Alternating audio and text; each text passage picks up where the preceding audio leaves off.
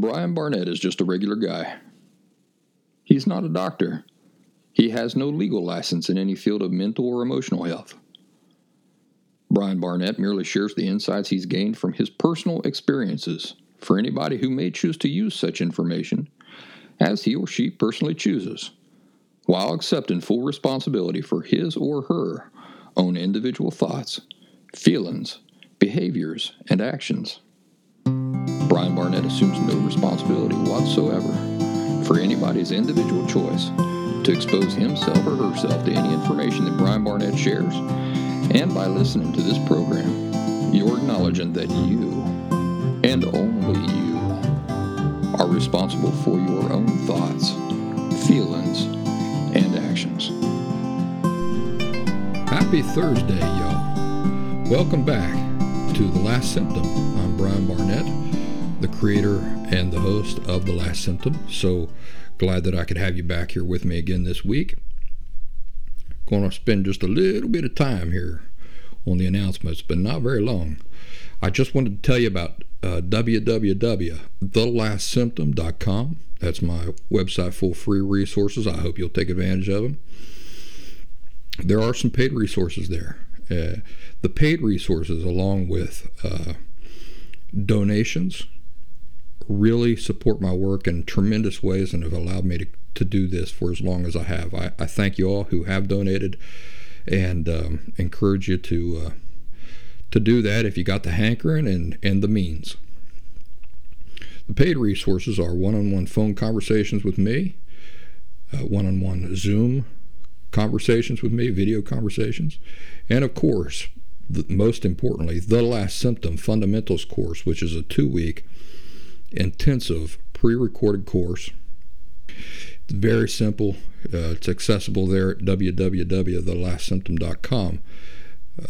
It's 2 weeks long. It's much superior to things like DBT, and it's pre-recorded, so it works with your schedule. If you've ever taken a college pre-recorded course like online, the same kind of format, so there's nothing scary or difficult about it. The Last Symptom podcast is now usually available as a video as well, so you can. I'm looking at myself right now.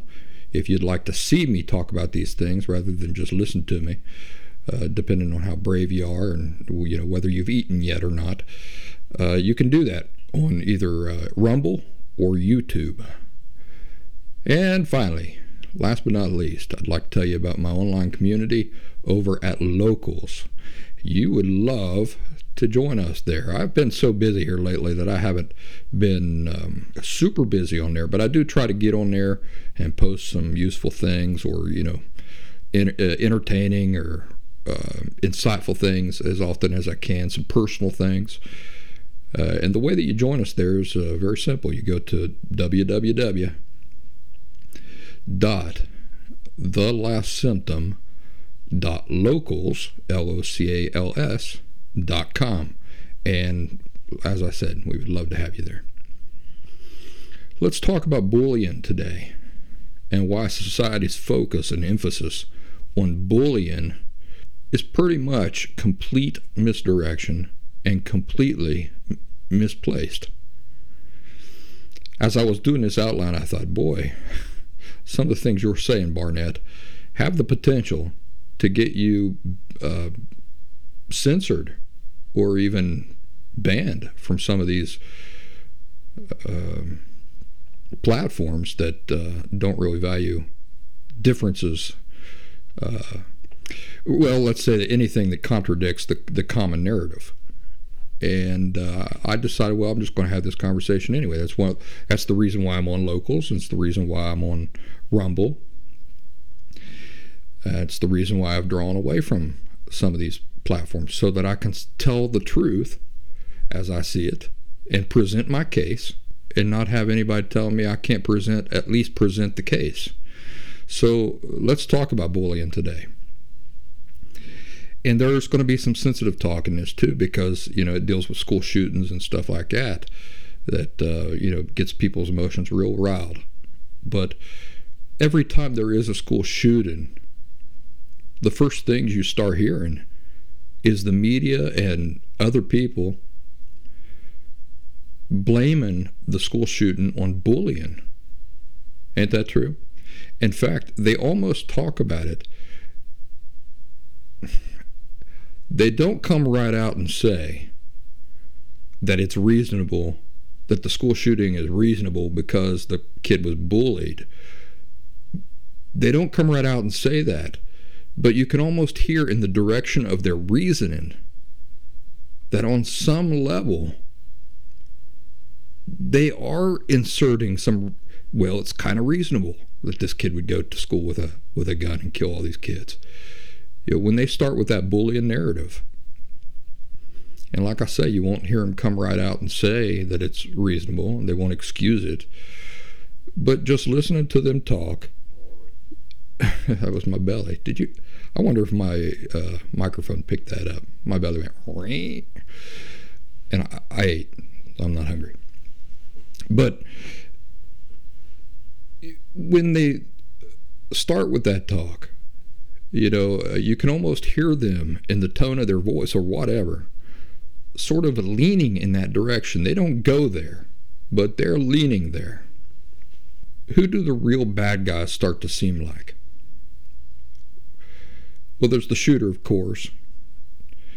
But isn't it true that once that bullying narrative starts, that the bullies also get pulled into that classification, right? They're part of the whole thing, right? Even though they didn't have a gun, they didn't hurt anybody, you know, they didn't kill anybody. They get pulled into that category as being kind of in the same category as the shooter himself. Ain't that true? Well, I'd just like to remind you, you know, as we're getting this conversation here started, that we're talking about, in most cases, children here. Now, they might be teenage children, but they're still children. And we're going to talk about that a lot today, about what this classification of being a child, what that really means as far as responsibility and those sorts of things go, and who can be held accountable and those sorts of things go. You know, we might be talking about 15-year-olds, 14-year-olds, but they're still children. And we're going to talk today about who's responsible for children and what are children responsible for. It's going to be a good conversation. An online personality that I like to listen to from time to time, who is often very insightful on a multitude of topics, gets this bullying thing completely wrong. In fact, right after this latest school shooting, it was the first thing he blamed the shooting on. He blamed it on bullying. And all of his solutions revolved around bullying, how to deal with the bullying. You've probably heard that too in the news. Anytime there's a school shooting and bullying was involved, or anytime there was somebody committed suicide and bullying was involved. Isn't that what they do? They zero in on the bullying, and all of their solutions revolve around bullying. But I'd just like to remind you, we're talking about children here. We're talking about children bullying other children and children committing tremendous, horrific atrocities. But we're still talking about children. We're talking about non-adults. Well, this online personality that I like to listen to, as insightful as he is about lots of things, he's wrong about this. He is wrong about this. Spectacularly wrong about this. Just like most everything else we talk about here, we're not interested in superficial, shallow answers, are we? We're not interested in just looking at the surface of the thing and going and recognizing something glaring and go, yeah, that glaring thing right there, that is the problem. Yeah, if you've been following The Last Symptom for any length of time, you know that the glaring thing on the surface that seems to be the problem is usually not the problem. It's usually a symptom of a problem, right? Or a reflection of the problem. So here at the last symptom, we're known for digging down deeper, getting below the surface,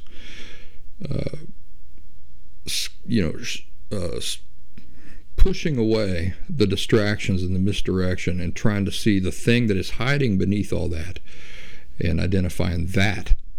So let's do that today with bullying. Anybody who tells you that bullying in schools is a real problem in society, it's something we really got to take seriously. I worked for a school district around the time that my daughter was born. I worked there for a couple years as a Spanish interpreter for the students and the staff and the teachers and all those. And so I got to see the culture that goes on in a high school. And bullying was heavily emphasized. How terrible it is, and how it's got to be eradicated, and all this. P.S. Here's a spoiler: bullying is not a big problem. It's not a root problem of too many things. But anybody who tells you that bullying in schools is a real problem in society, the reason they're telling you that is because they lack any true insight. They lack insight. Do you remember what I've told you is one of my favorite qualities of all? Insight.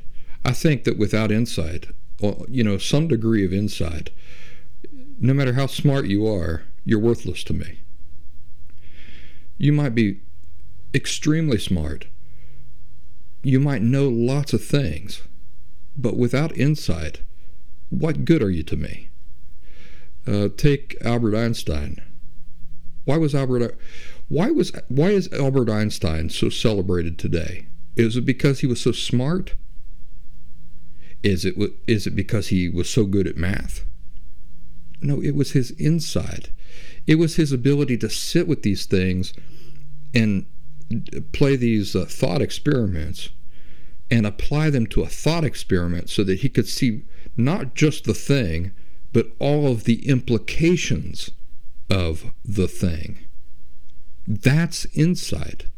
It's why it's so powerful, because it takes, what other people would know on the surface.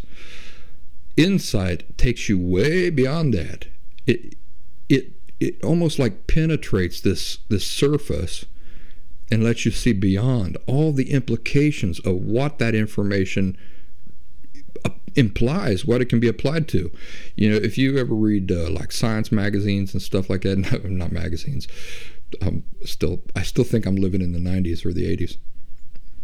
But if you read science articles and stuff like that online, and you read about these discoveries that scientists make,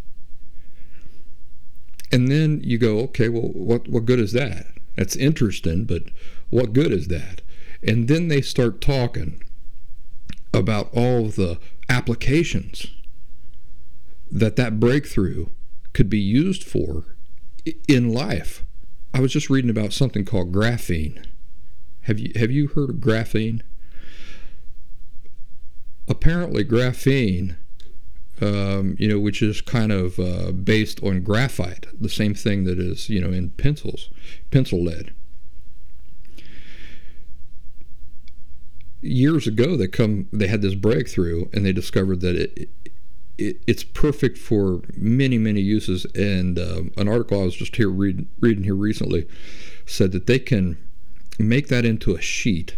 It's like just a thin, transparent sheet about the size of a football field.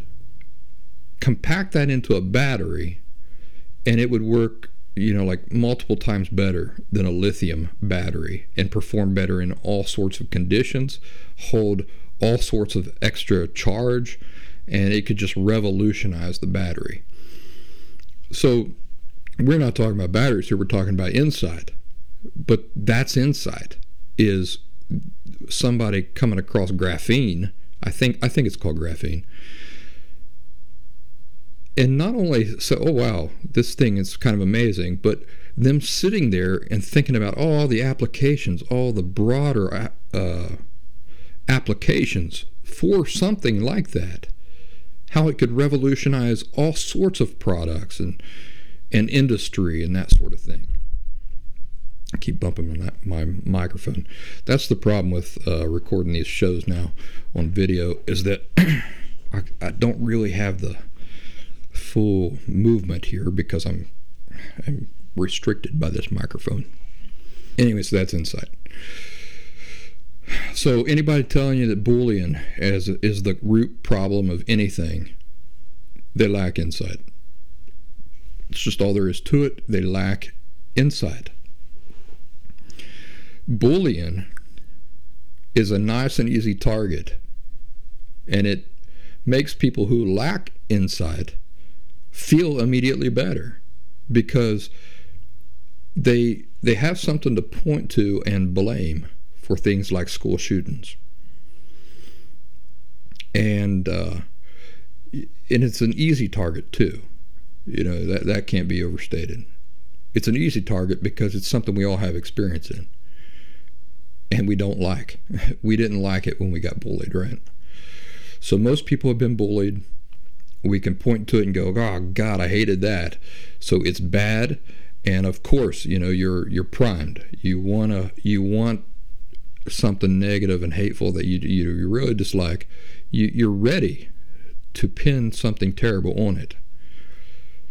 But you and I know very well that what seems like the obvious answer in many, many cases is more times than not misdirection, a decoy duck. For example, if your boss loses his temper with you and he yells at you, you might go back to your desk thinking about it and conclude the most obvious. My boss doesn't like me. He's dissatisfied with my work. Or better yet, my boss is a jerk. He's just a total jerk. That explains it. But what if I told you that your boss had just found out the night before that his daughter was diagnosed with cancer and his wife was leaving him for another man?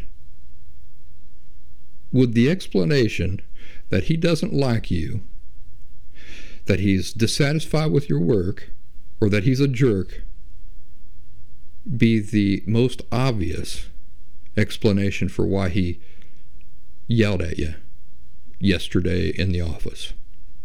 For why he really yelled at you?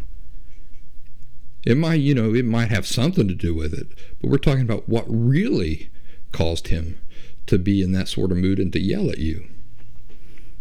Well, the context there changes everything, don't it?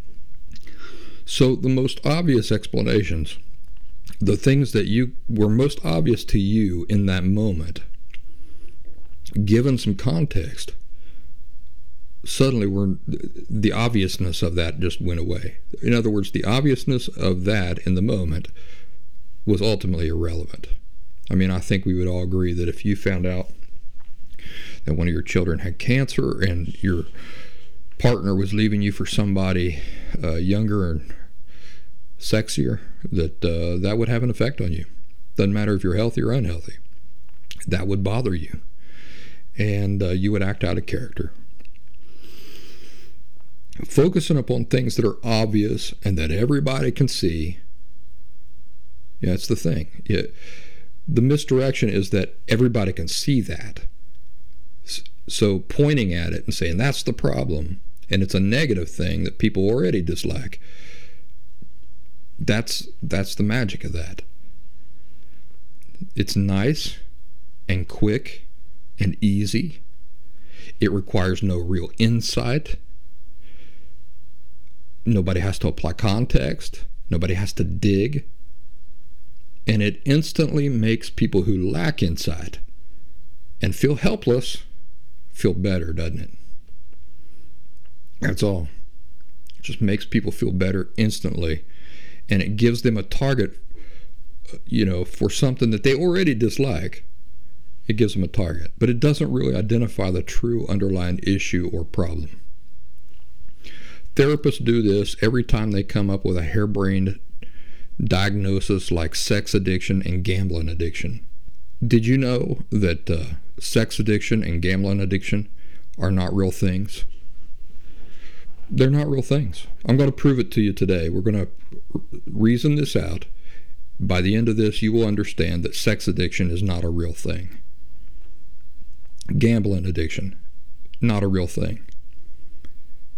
It's entirely invented, it's entirely fictional, and it's total misdirection by the professional community. Is it possible to develop a physical dependency? We're talking about a physical dependency, like a heroin addiction or alcoholism.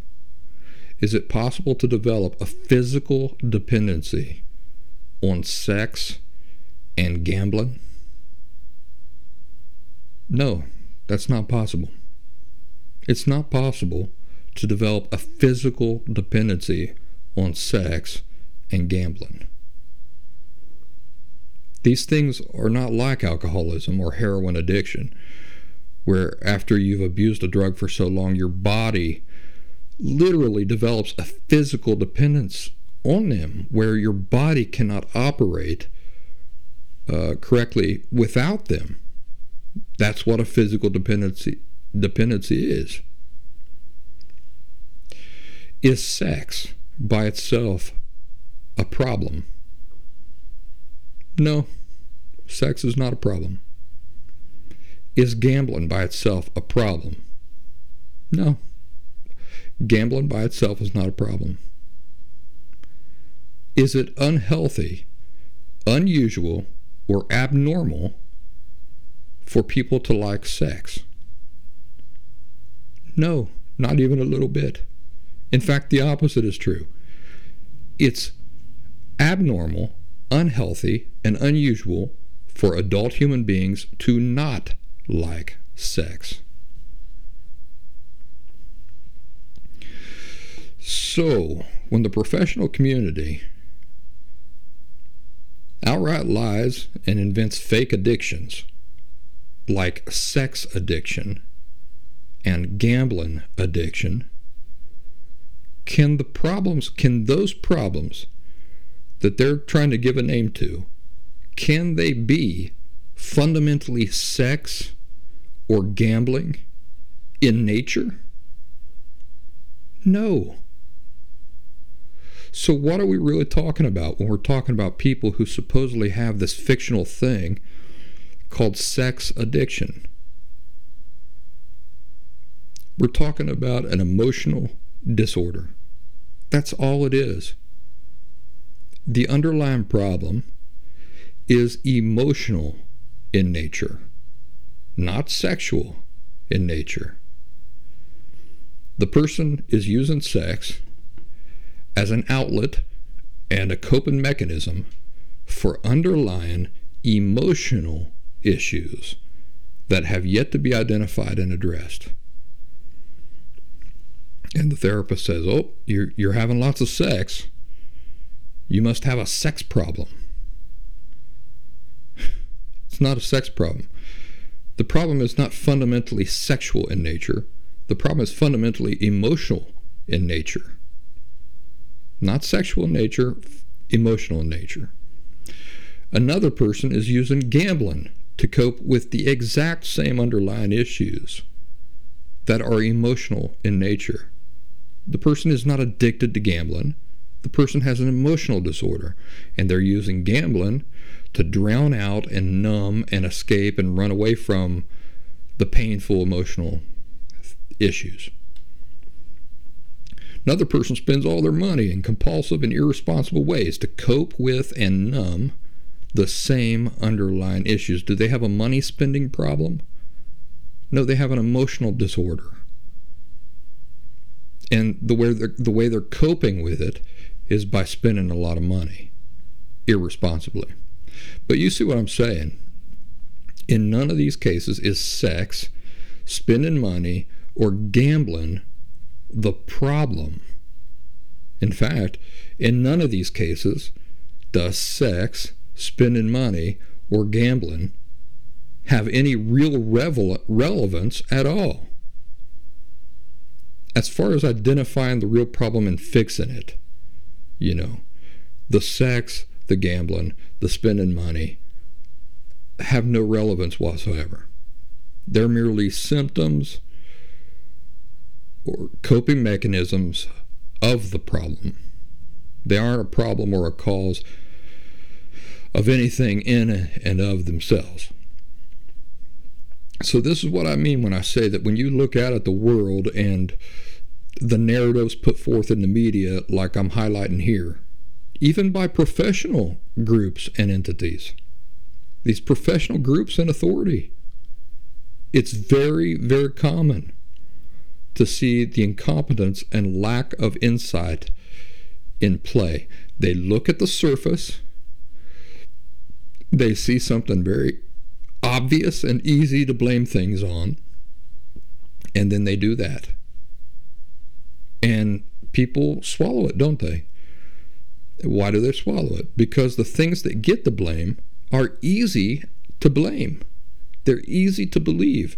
They usually have a negative connotation around them. So for example, a person who who is diagnosed with this fake diagnosis of a sex addiction, which doesn't exist, remember, but somebody who's diagnosed with that, why is the sex so easy to blame? Why is it so easy for a quote-unquote professional therapist or expert to point to the sex and say, yep, that's the problem right there, and for people to say, yes, you're right? Because usually the sex is something that the people are not liking. Usually the guy's having sex with people who aren't his wife and that sort of thing. And so it's very easy for the partner to go, oh yeah, yep, that's the problem right there, the sex. If he could just stop having the sex. But does just stop having the sex, does that address the problem or fix the problem? No, it doesn't.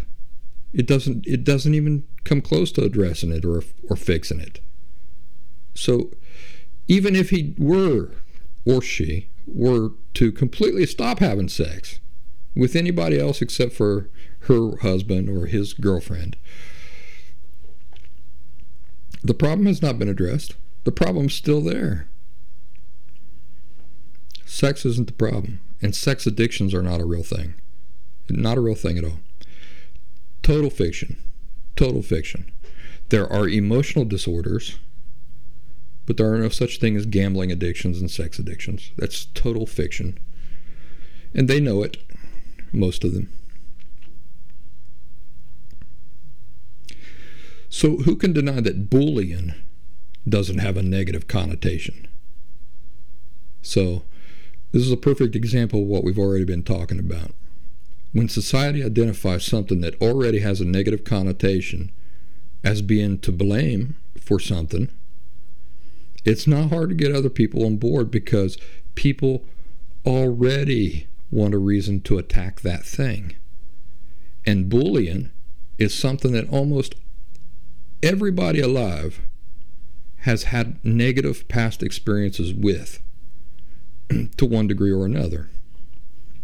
So as soon as somebody starts telling you that it's bullying that explains why this person committed suicide or why kids are taking guns to school and killing people, you and plenty of otherwise smart, really smart people are already primed to want to believe that because it's something you're already walking around with negative feelings and memories about. Well, bullying by peers, while never pleasant, is not the terrible cause of anything. In fact, bullying by peers is a constructive experience in young adulthood.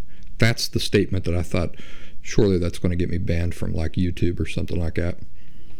Bullying by peers in young adulthood and teenage years is a constructive experience because it prepares healthy people for the real world and life in the real world as an adult free agent. Folks, bullying ain't something, it ain't some phenomenon that contains itself to grade schools and high schools. Who believes that? Who believes that bullying, like once you get out of grade school and high school, you never have to deal with it again? It's not in real life. Who come up with that narrative? Because it's baloney. Out in the real world, bullying is happening every day. It's happening in every single company and business and branch of government every day, in every country, I should add. Do you want to be a politician someday? Well, you're not going to get very far if you can't take being bullied and learn to do some bullying of your own. Literally, if you can't bully somebody, you can't bring yourself to do that, and you can't take getting bullied at all, politics is not the field for you. You don't belong here. In fact, you don't belong in this world, because you're primed for a reality that don't exist. Right or wrong has nothing to do with it. It's simply a matter of, do you want to survive in politics? And if you do you want to do well in politics? Do you want to get the things done that you would like to accomplish for society? That's going to require some bullying among your peers, the other politicians, and that sort of thing. It's part of the reality of the world. Even politicians who you admire and think, oh, they're so sweet, she's so sweet, oh, he's such a big teddy bear, they're only presenting that image. In reality, behind the scenes, they are being bullied, and they are bullying back. That's how politics works. That's the world of politics. And if you don't believe me, you're naive about the world of politics. But it's not just politics. It's the same with any other business. I've worked in factories, out on construction job sites. I've worked for small business owners. I've worked for hospitals. I've worked as a contractor. I've worked in both blue-collar and white-collar jobs equally.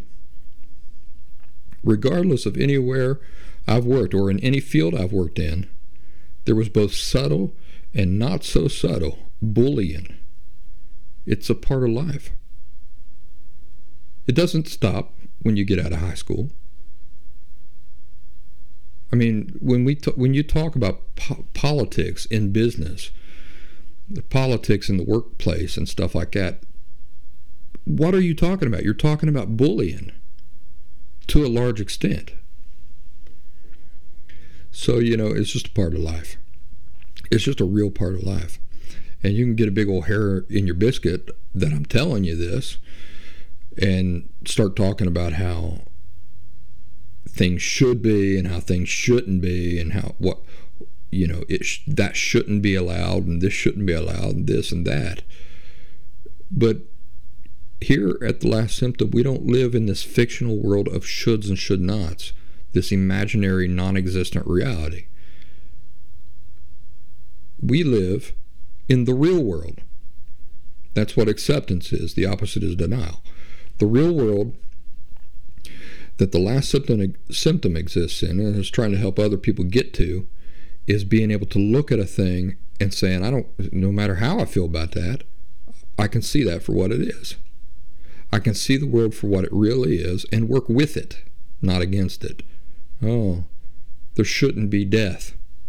There shouldn't be death. Well, whether there should be or should not be is irrelevant. There is. You see what I'm saying?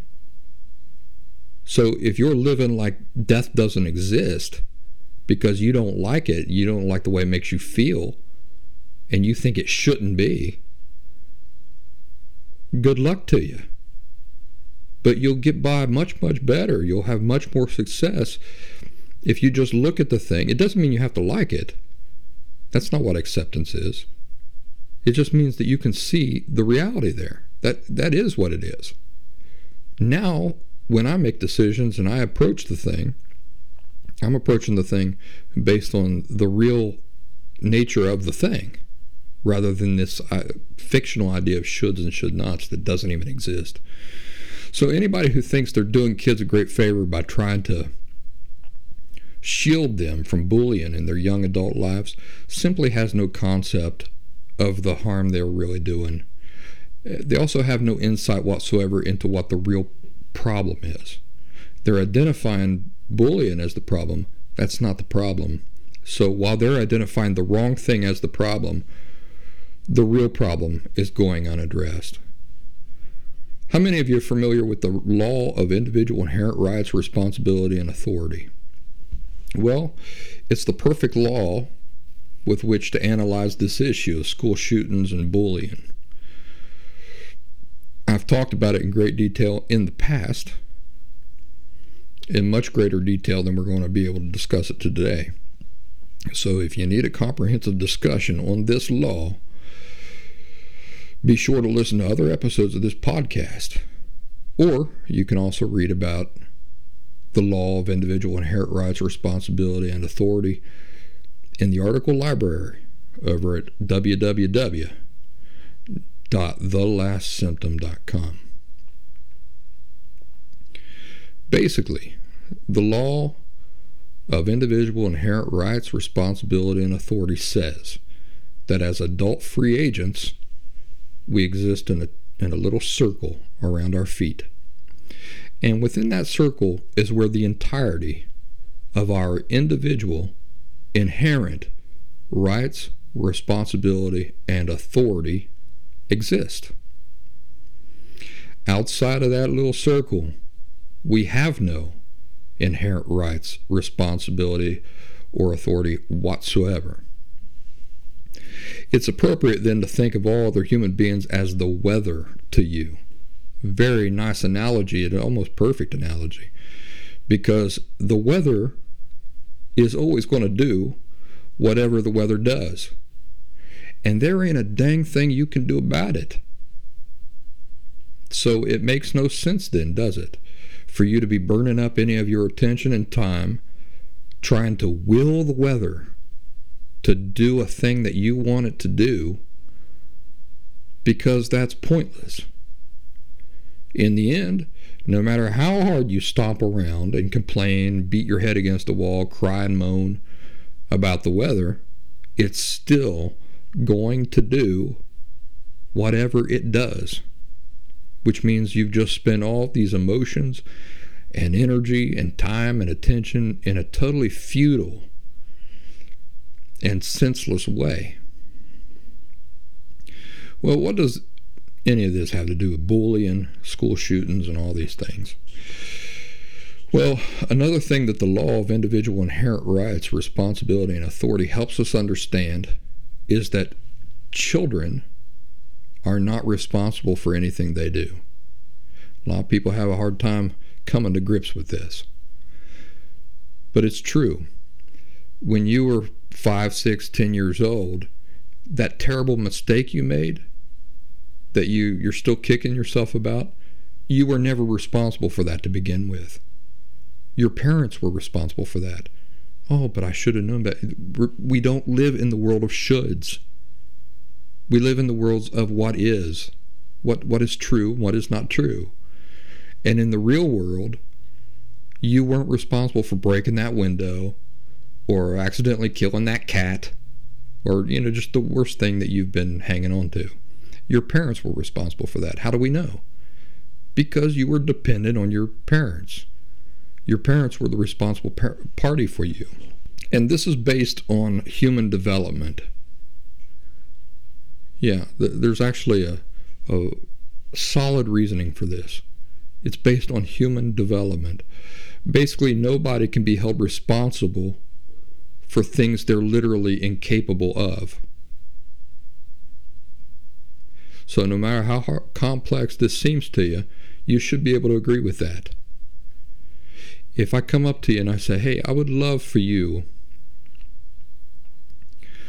to swim down to the bottom of the ocean, please. Down to the Mariana Trench. I dropped a marble. I was in a boat and I dropped a marble there. I love that marble. I would like you to swim down there. No swimming, no gear or anything. Just jump off the boat, swim down there, grab it for me and bring it back to me. You'd go, are you out of your mind? Are you out of your mind? Not even submarines can go down there. Well, that doesn't matter to me, I'd say. I want you to get me that marble. You work for me, I expect you to do it. You'd say, you're out of your mind.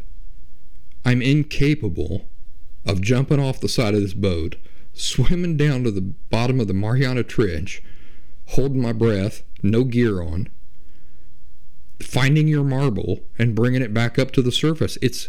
I'm not capable of that. It's impossible.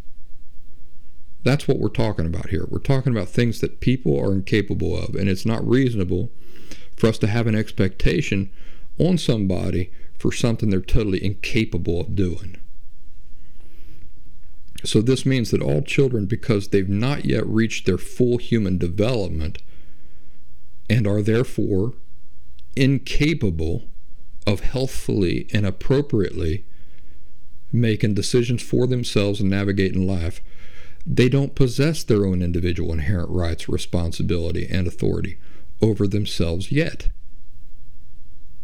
The law of individual inherent rights, responsibility, and authority is something that belongs exclusively to adult free agents, meaning people who have matured to a stage of full human development. Because once they've done that, then they are completely independent. They don't need somebody to take care of them because they've reached their full capacity as a human being. They can now take care of themselves if they only care to and try. So this is where the principle of capacity versus ability comes in. Just because I'm unable to understand mortgages don't mean I'm incapable of understanding mortgages. As an adult free agent, who has reached, I'm now at the apex of human development. Just because I'm unable to understand mortgages doesn't mean I'm incapable of understanding mortgages.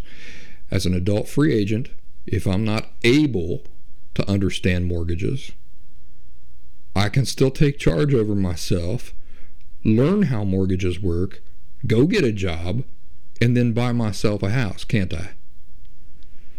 Saying somebody is unable to do a thing is not the same as saying that they're incapable of doing a thing. See, if you're incapable of doing a thing, what that literally means is that you couldn't, even if you wanted to. No matter how hard you tried, you couldn't. My 6-year-old daughter is incapable of building her own house. It's not a matter of her just not trying hard enough. She couldn't do it no matter how hard she tried. She couldn't do it no matter how hard she wanted to. So it's not that she's just unable, but rather she's incapable. That possibility does not exist within her yet. Her development as a human being, it's just not there. This is an interesting thing to spend a lot of time thinking about, because as human beings, our capacities or our capabilities actually evolve as we mature. So there are a lot of things that 15-year-olds right now are literally incapable of, that they will not be incapable of in just another 5 years. Isn't that kind of amazing to think about? And that applies to you too. There were things that when you were 15 you were incapable of, that just a few years later you were not incapable of anymore. So think about your capacities or your capabilities as inherent possibilities that exist inside of you regardless of whether you ever take advantage of them or not. So, for example, I have the capacity to learn to play the trombone. I have that capacity. I'm unable because I've never bothered to learn, and to be perfectly honest, it doesn't really interest me. But still, that inherent possibility does exist within inside of me. Nevertheless, if at any time I decide that that's something I'm interested in and would like to do, I could do it. Why? Because I have that capacity. It's an inherent possibility inside of me. I'm capable of playing the trombone, even though I'm unable to play the trombone. How are adult free agents different from dependent non-adults? Well, the most important difference is that adult free agents have reached that apex of natural human development. They're there. All the capabilities and capacities that exist to human beings are now accessible to them. Before you reach that, there are capabilities and capacities that are not accessible to you because you haven't gotten there in your development yet. And so for children, for non-adult dependents, they're still developing.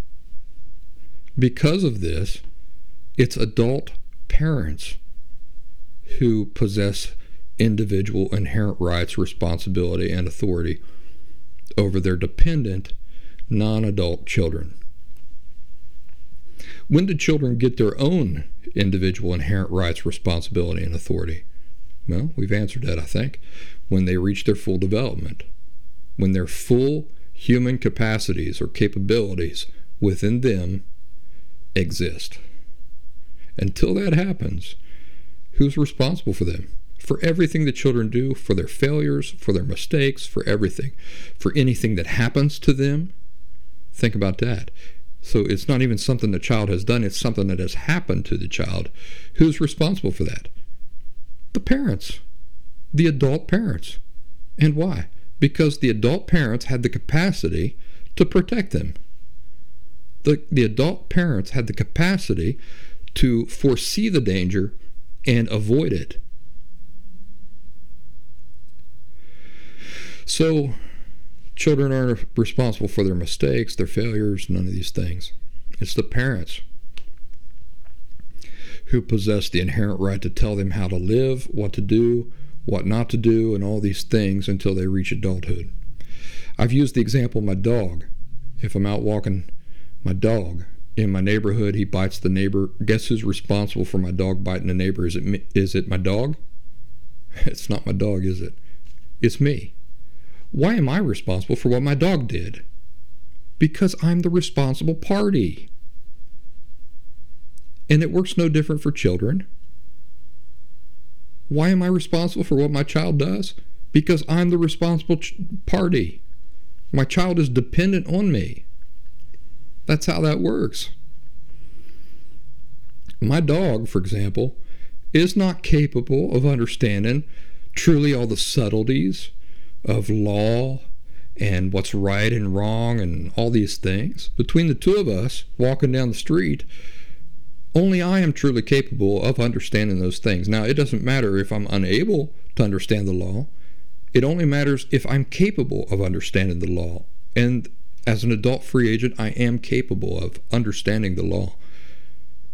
All I have to do is care enough to look at what the law is and sit down and try to understand it. And I could if I wanted to.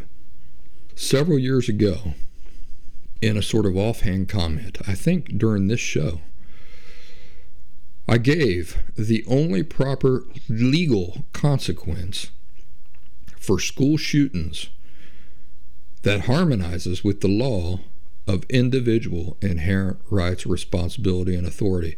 And I said at that time that society or the legal system had not quite yet caught up to living in harmony with the laws and principles governing life and the proper way things work. Well, maybe that's starting to change, as we'll see today. What does bullying target? Bullying. When somebody is being bullied, what is the bullying targeting? What makes the bullying effective? Well, what makes it effective is that it targets one's sense of worth. When does a person cement into place their understanding of the nature of his or her worth? Well, they do this from birth, and by the time one is 3 or 4 years of age. That's when a person cements into place their understanding about the nature of human worth, of people worth. By 3 or 4 years of age, one has already established his or her understanding of the nature of human value, which means that one has already concretely established the nature of how people worth works, the nature of it, and so therefore the nature of his or her own value, and by extension, the value, how other people's value as human beings work as well. How do we know that this has already happened within all people by 3 or 4 years of age? We know it because things like how you perceive and understand the nature of things like feelings and human worth are fundamental in nature. Think of human development like a tree. Before a tree can grow a trunk and branches and leaves and, what we identify as a tree, before it can get to all that, what has to be established first? Roots, right? Yeah, roots. So think of children as making observations and coming to conclusions about the nature and feelings and self like a seed growing roots. Those are the roots. This is the natural order it simply has to happen in. Once the roots are in place, then the tree can move on to grow branches and a trunk and leaves and stuff like that. But, the branches and the leaves and the trunk, that can't all happen before the roots are in place. It just can't. We're talking about a natural progression here. Or you can think about natural human development like a house. You'd never go up to a carpenter, look at his completed house and say to him, "Hey, Mr. Carpenter, I'm just curious. Did you put that concrete foundation there before or after you put the walls and the roof on the house?"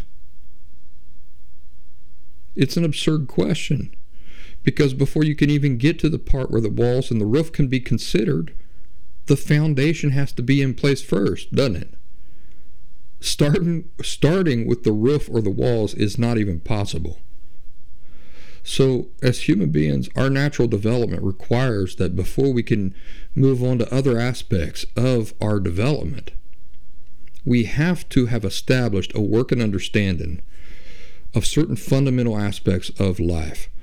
And those fundamental aspects of life that emotional health is built upon is an understanding of the very nature of feelings and self. Once we have that in place, then we can start building upon that, layering up on top of that understanding with other aspects of development. For example, the nature of relationships, the nature of friendships, how to deal with conflicts, these sorts of things. But before we can even begin to get to trying to figure those sorts of things out, we need to have established a foundation to inform our approach to those things. And that happens between the ages of birth and 3 or 4 years of age. That's the stage of learning where all people, establish their understanding about the most fundamental aspects of life. This period of development and the approximate window that we're talking about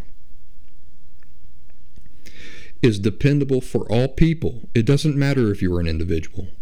It still happened in that window of time for you. It's reliable to know that it happened in that window of time for you because of the reliable laws that govern natural human development. If you're a person, you are not trying to establish the nature of feelings and self when you are 10. You've already established that years ago. You're figuring out other things now. At 10, natural human development is already way down the road, and it's on to other things, like less fundamental things. You develop the fundamental things in the very first few years. After that, we're not talking about fundamental things. We're talking about things you're layering. The fundamental things are now informing these other things in life that you're coming into contact with and trying to understand. Gravity is a good example. Think about this. In order to learn to do so much as walk or throw things, your little developing child self had to first study and lay down a solid foundation of understanding about how gravity works. I bet you never even considered that before. But it's true. No, you didn't sit down and consciously analyze gravity, but you did observe and experiment with its effects on your body and on other objects, right? If you don't believe me, watch a toddler trying to learn to walk, and I dare you to deny that they understand what's about to happen when they begin to lose their balance. They know what's going to happen, right? They know they're going to fall. Or how about when they toss an object from their hands? They're eating at the supper table and they don't like the peas and they throw a spoon. I dare you to tell me that little toddler is expecting that spoon to go floating up to the ceiling. No, the toddler would be as surprised as you would be if that happened. Why? Because the toddler understands gravity even then, at that early age. Toddlers understand gravity very, very well by the time they're about a year old. How? Did any of you sit down with your kids and explain a bunch of complicated physics to them in the first few months after they were born? Then how do they know? They know from observation, from first-hand experience. They may not know what it's called, or even be consciously aware that it's something that exists. But unconsciously or subconsciously, they are very familiar with it, with how it behaves, and how to approach life while taking it into consideration. That's interesting. They may not even consciously be aware of it, but unconsciously they are aware of it, and everything they do, they're taking it into consideration nevertheless. Their understanding of gravity is something they have had to concretely put into place before they ever get to walking or throwing things, because how they throw things and how they approach walking is completely dependent on first understanding the nature of gravity. Back to children establishing their understanding about the nature of feelings and self. Once they've established their concrete certainties about these things, what happens next? Next, everything simply appears to confirm what one already now concretely believes. So, to illustrate it, if your concrete beliefs about feelings and self is accurate and healthy, you look out at the world and every experience you experience as confirming it. So if your fundamental beliefs are feelings always matter, and I have inherent worth as a person, when you observe the world, everything you observe seems to confirm it. And in this case, it really is confirming it. You really do have inherent value, and your feelings really do always matter. That's why you grow up healthy, because your understanding of these fundamental things is accurate, and therefore your approach to life harmonizes with life. If your concrete beliefs about feelings and self is distorted and unhealthy and inaccurate, what happens? The same thing happens. You still look at life and view life and everything you experience as confirming what you already believe. That your feelings don't matter, and that you don't have inherent worth. In other words, just on your own, you have no worth. You have to earn it, or it has to be granted to you. So, for example, if you believe your worth is an inherent quality, which is the truth, by the way, it really is inherent in nature, then you go about in life interpreting everything through this lens, or using this premise. My value as a person is inherent to me being a person. It's not dependent on any external thing, like how many other people admire me or not, or whether I'm wearing the most stylish brands of clothes or not, or whether I'm star of the high school football team or not, or if I'm wearing the latest, most stylish and most expensive brand of tennis shoes or not. What happens when a teenager gets bullied, and that teenager has lived his or her whole life knowing that his or her value as a person is an inherent quality? So it's not dependent on any external thing. My worth as a person is inherent to me, and my feelings always matter. And now a bully comes up and tries to bully that child. What happens? What is the perception of that child toward the bullying? The perception is this: that person, there's something wrong with that person. There's something wrong with that bully.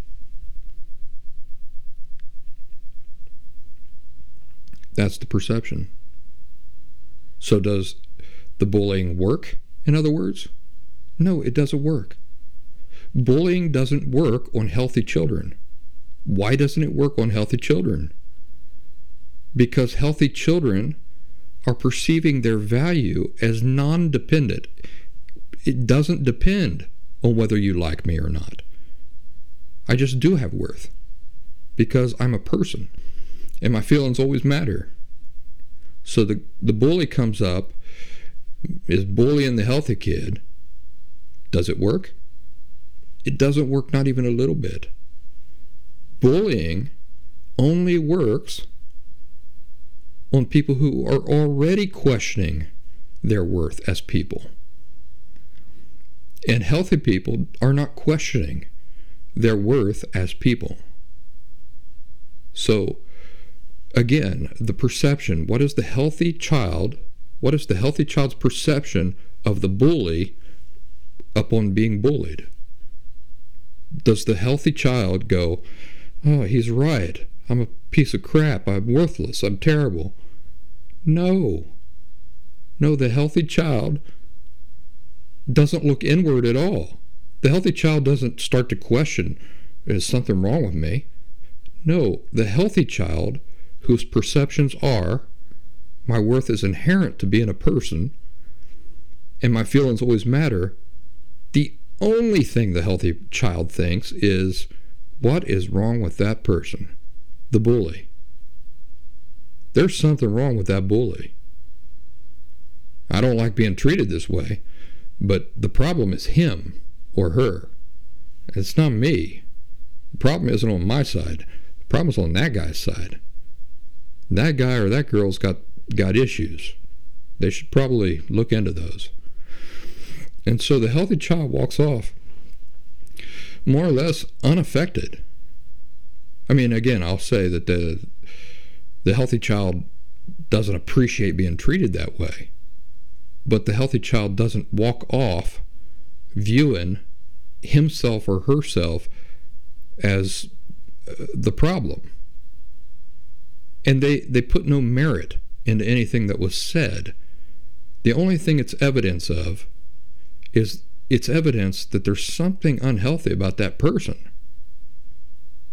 Not himself or herself, the person, the target of it, but rather the person causing the abuse. So bullying doesn't work on healthy kids.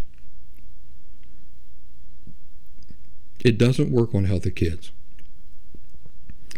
Because bullying, by its very nature, is an attack on somebody's sense of worth.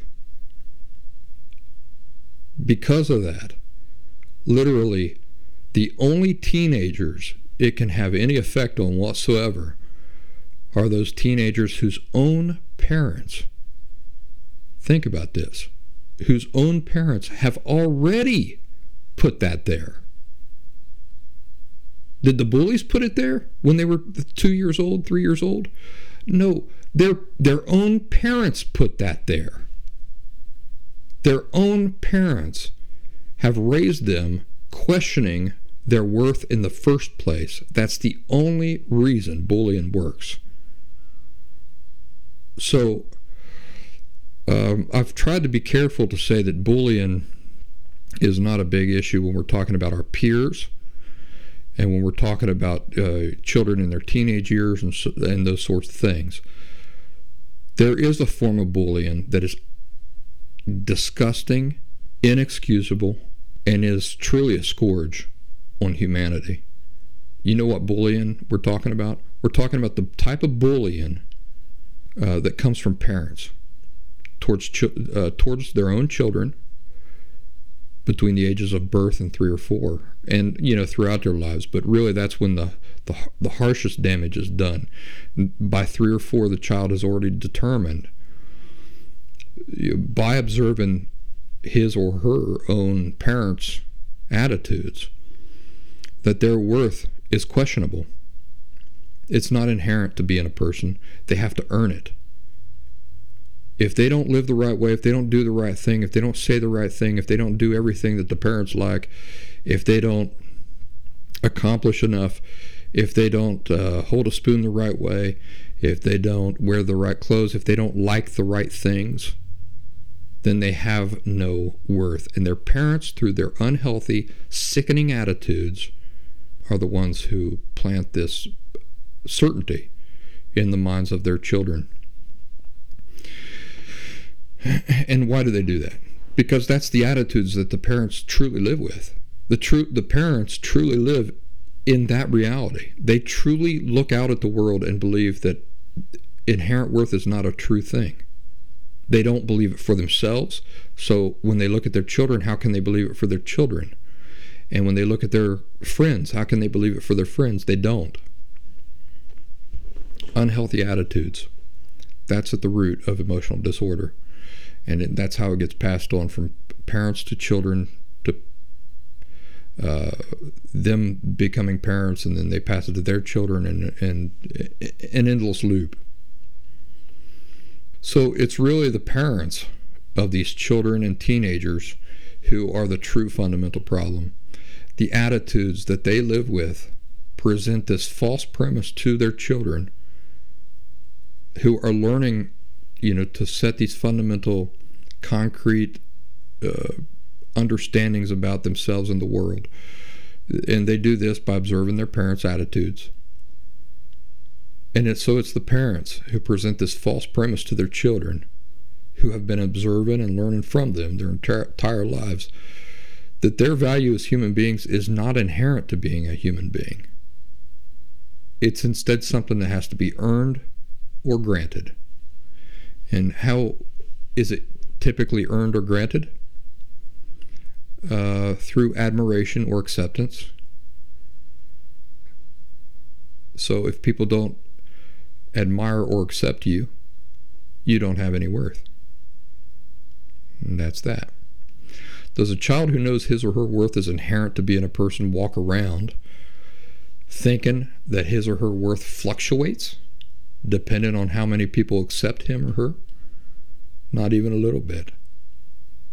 Perceiving your worth as inherent means that it's totally unaffected by anything external and petty like that. On top of this,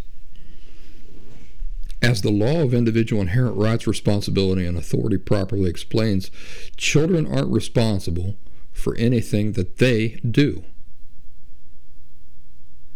They're not responsible for anything they do. They're not responsible for anything they fail to do.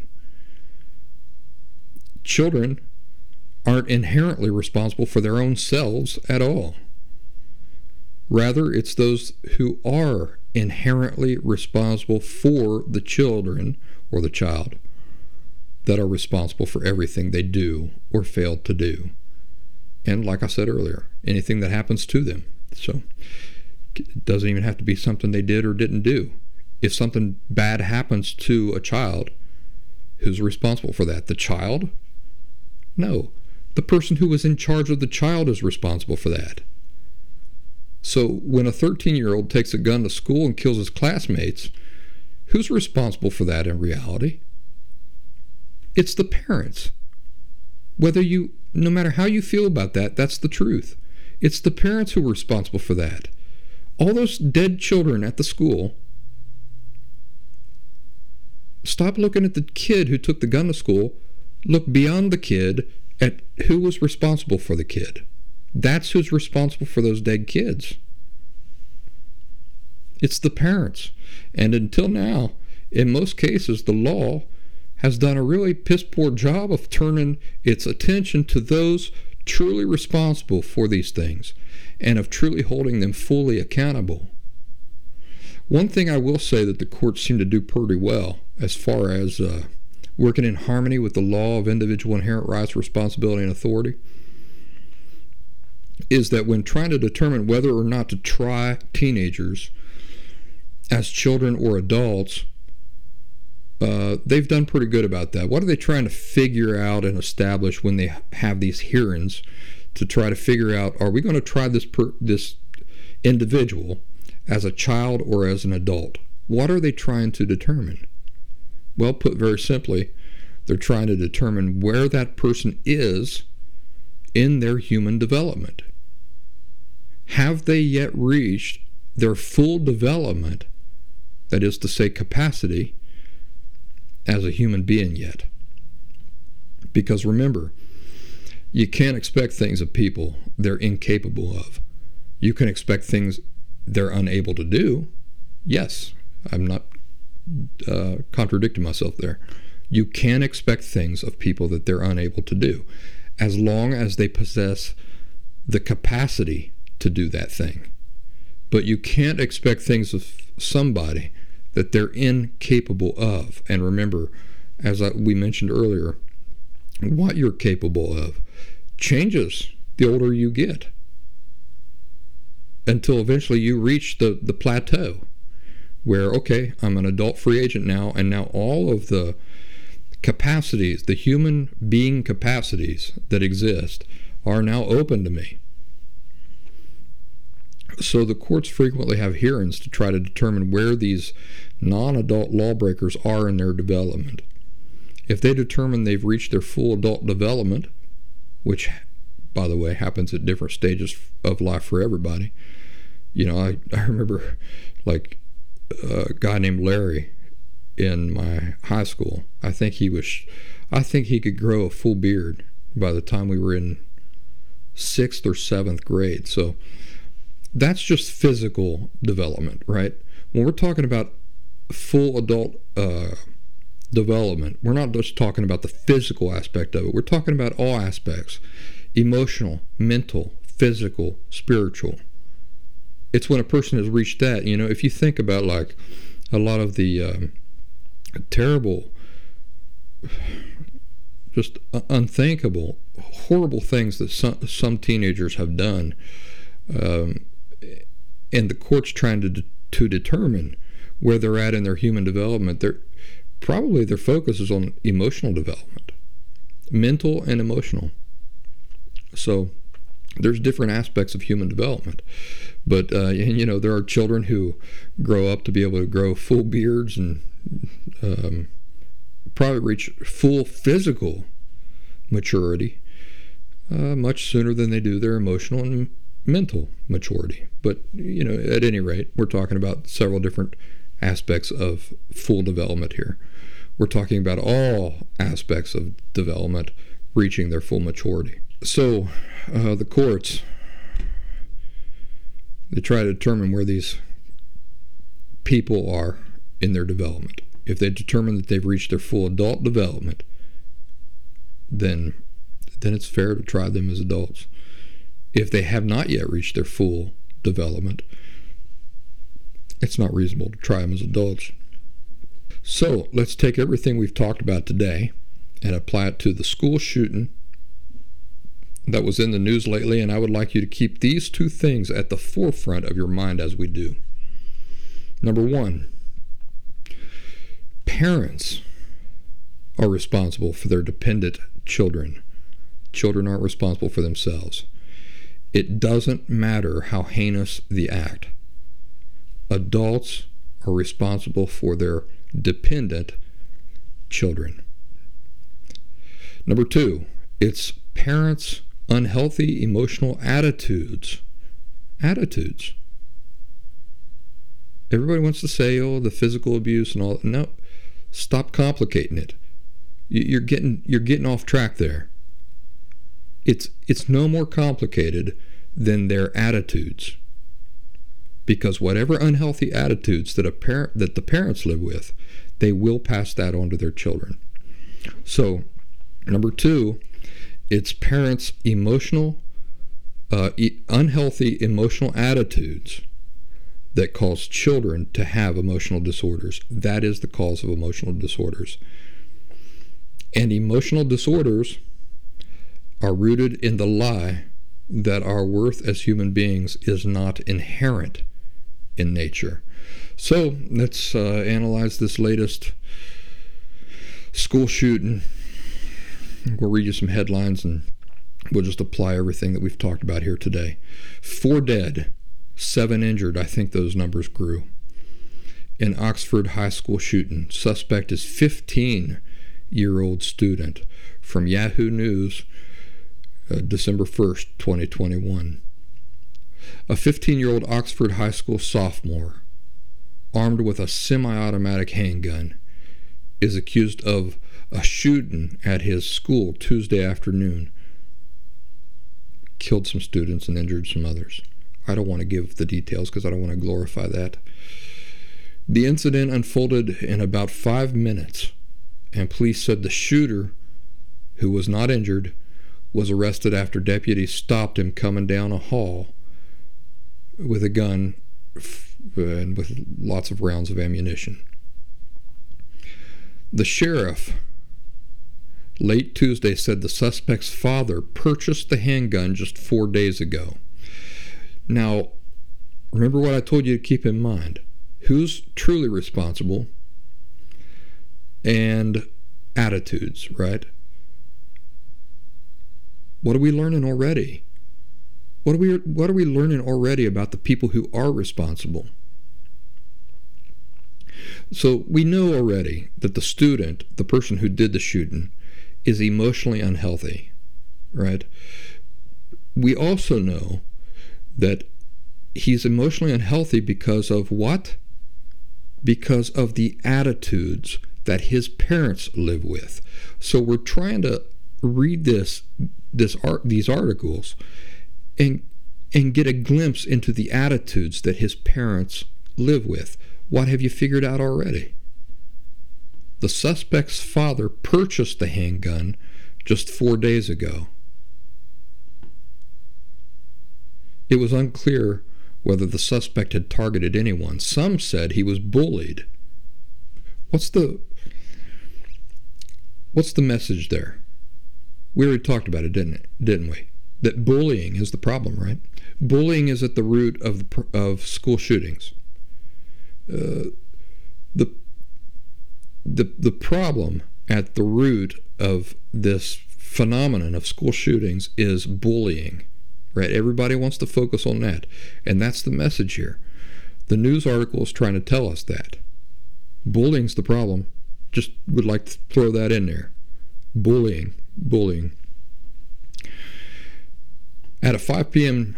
News conference, the governor called mass shootings a uniquely American problem that needs to be addressed. Well, it's true that the shooting part of it seems to be uniquely American, but are emotional disorders uniquely American? No, they're not at all. And in fact, when I look at news reports coming out of England and that sort of thing, and the things that those kids do, they're just as heinous. But it's just not with guns. That's the thing.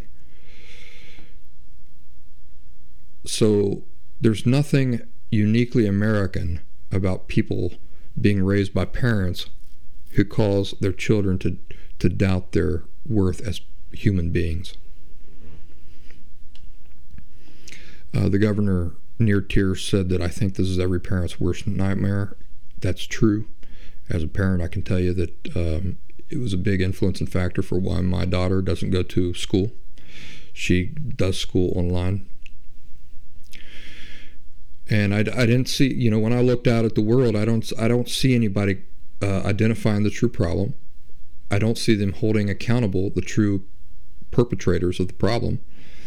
And so I say the problem's not going to go away. It's just going to keep getting worse. People want to blame bullying because it makes them feel better. The problem's not going to get any better. And the problem's not even being addressed. People aren't even willing to talk about the real problem. It makes them feel better to identify a thing that they already dislike and say that that's the problem. And then there's two sides to it. The other people are the guns. Guns are the problem. Guns aren't the problem. Guns are not the problem. It's parents and their unhealthy attitudes about feelings and self. That's the problem.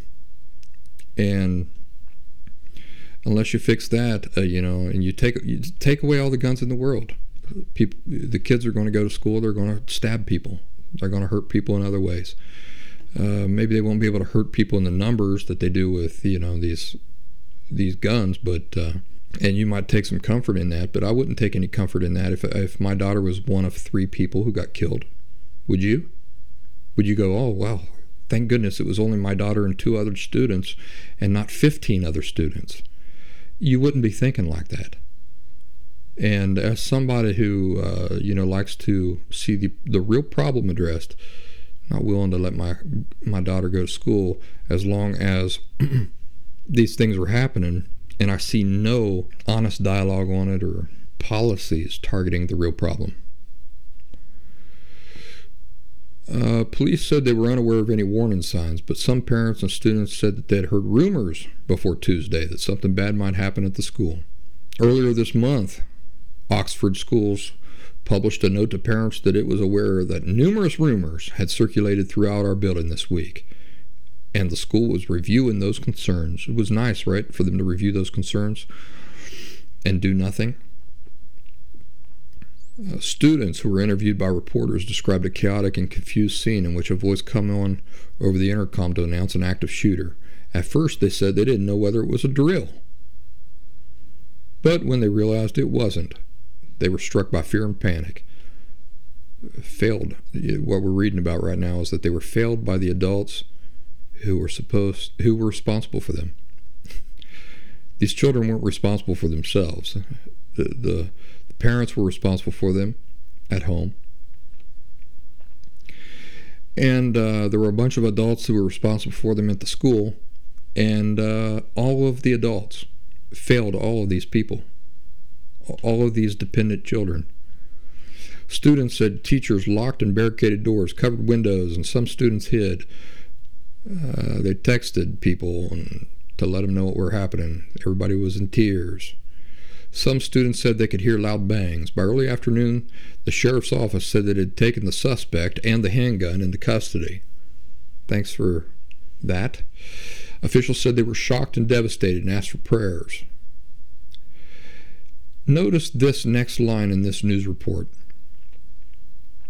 The suspect, keep in mind he's 15, police said, asked for an attorney. How did the 15-year-old child who just gunned down a bunch of students know to ask for an attorney?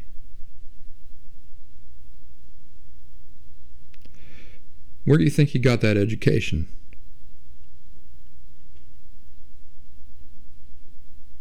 He's 15, just gunned down a bunch of students, and the first thing he does is ask for an attorney. Well, we're going to get to his parents here real quick, and you can come to your own conclusions about who he got that advice from. You know, if you ever run into the cops, if you ever have a run-in with the cops, here's what you do.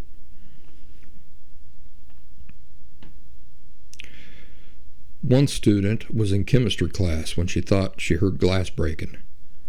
My teacher kind of run out and was scrambling, she said. Next thing I knew, I saw he was pushing tables. It's part of school protocol to barricade, so we all knew, barricade down, and we all started pushing tables. Then they lined up along a wall and grabbed something to throw, also part of the active school shooter training they've had. But not long after, she said, her teacher told them to jump out a window and run. From RealClearPolitics.com. Following the recent mass murder at a suburban Detroit high school, the question might be, how do we target the adults who hand powerful firearms to children with mental illness? What's the problem with that? What's the problem with that article right there? Are we to believe that this child's brain was malfunctioning at the time of this? I don't think so. So it wasn't mental illness, was it? What was it? It was emotional health. Emotional health was at play. So this kid's brain wasn't malfunctioning. That's not why he did it. It was emotional health. But Real Clear Politics isn't smart enough to know that, or emotionally honest, let's say, enough to make that distinction. The parents of this child presented their clearly troubled 15-year-old with a high-powered weapon. He's charged with using the semi-automatic handgun to murder 4 students at Oxford High School. Anything else we've learned about the parents' attitudes here? What sorts of attitudes do they live with? Folks, we're getting all these details now. Well, they're parents who, knowing that their 15-year-old was troubled, that's just another way of saying emotionally unhealthy, not mentally ill, but emotionally unhealthy, they said, here, son, have this high-powered weapon. Any conclusions you can draw from that about these parents' attitudes? What attitudes must they live with?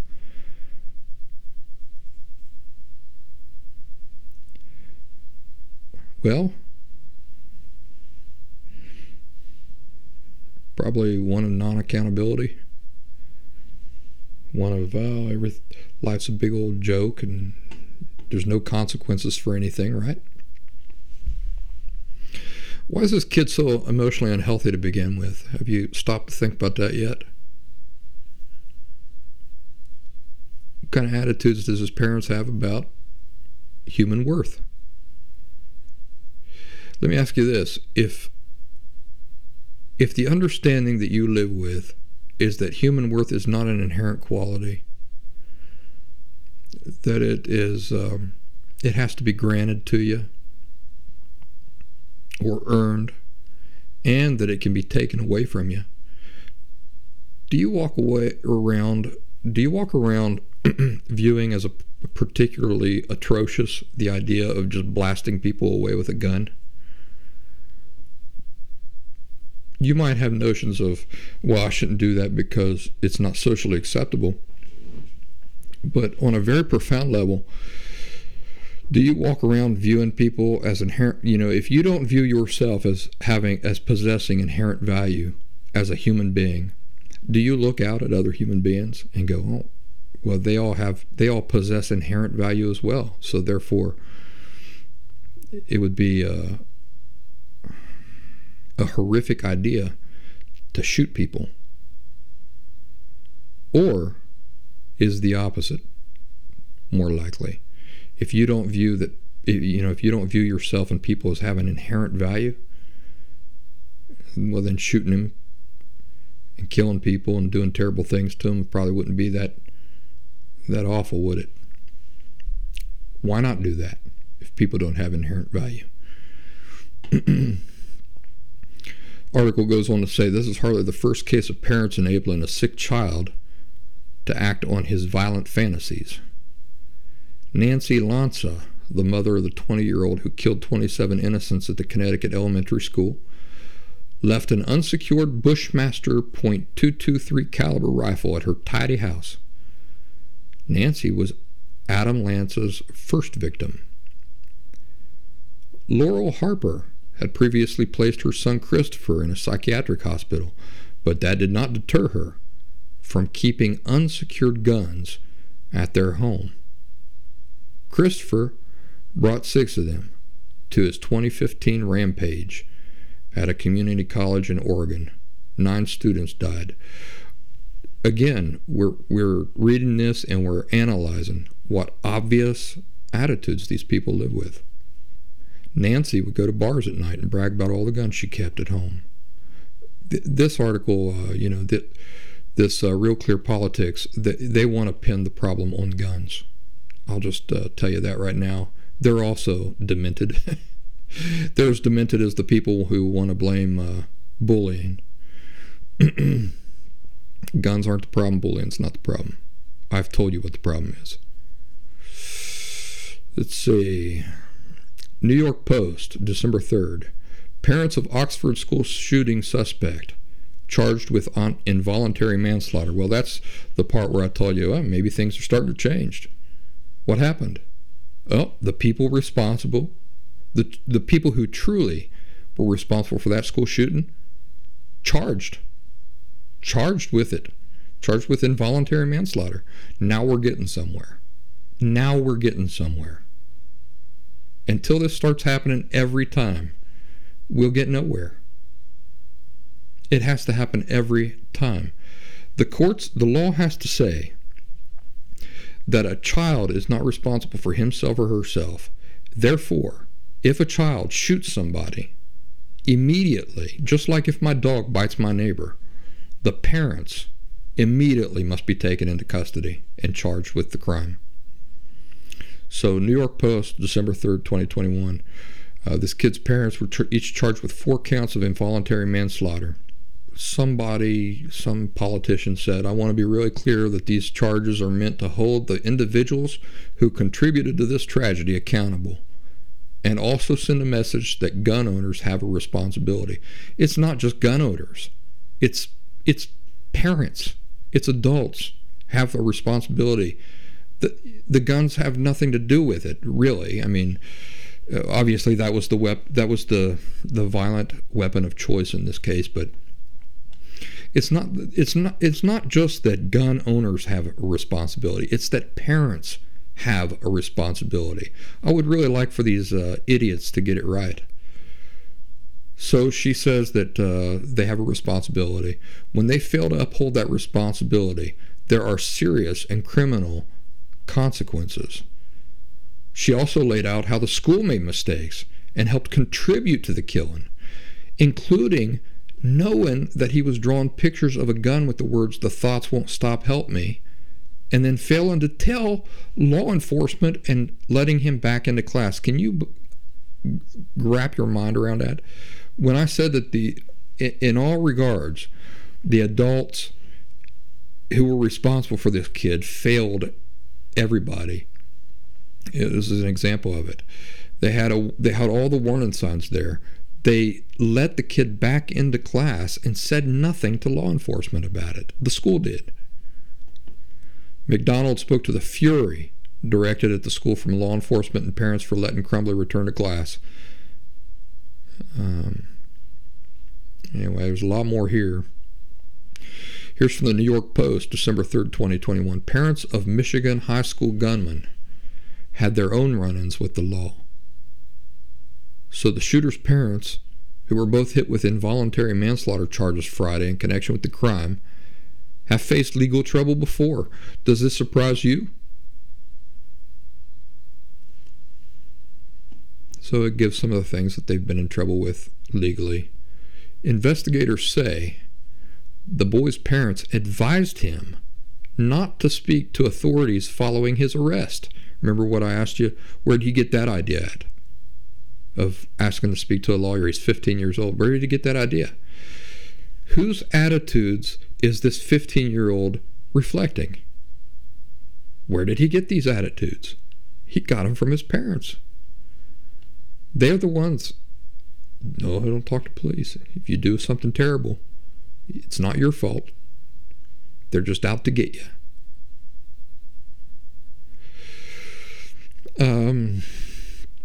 Parents of school shooters are rarely charged. This is from Yahoo News, December 4th, 2021. In a rare move, the parents of the 15-year-old who killed people have been charged. So the parents have been charged, and what advocates say is a warning and a step toward accountability.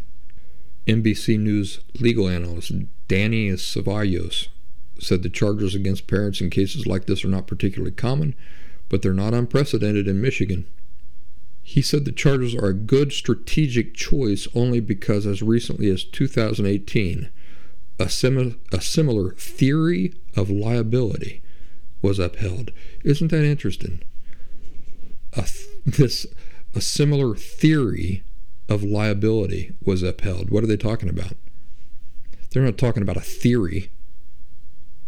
Maybe in a legal sense they're talking about a theory.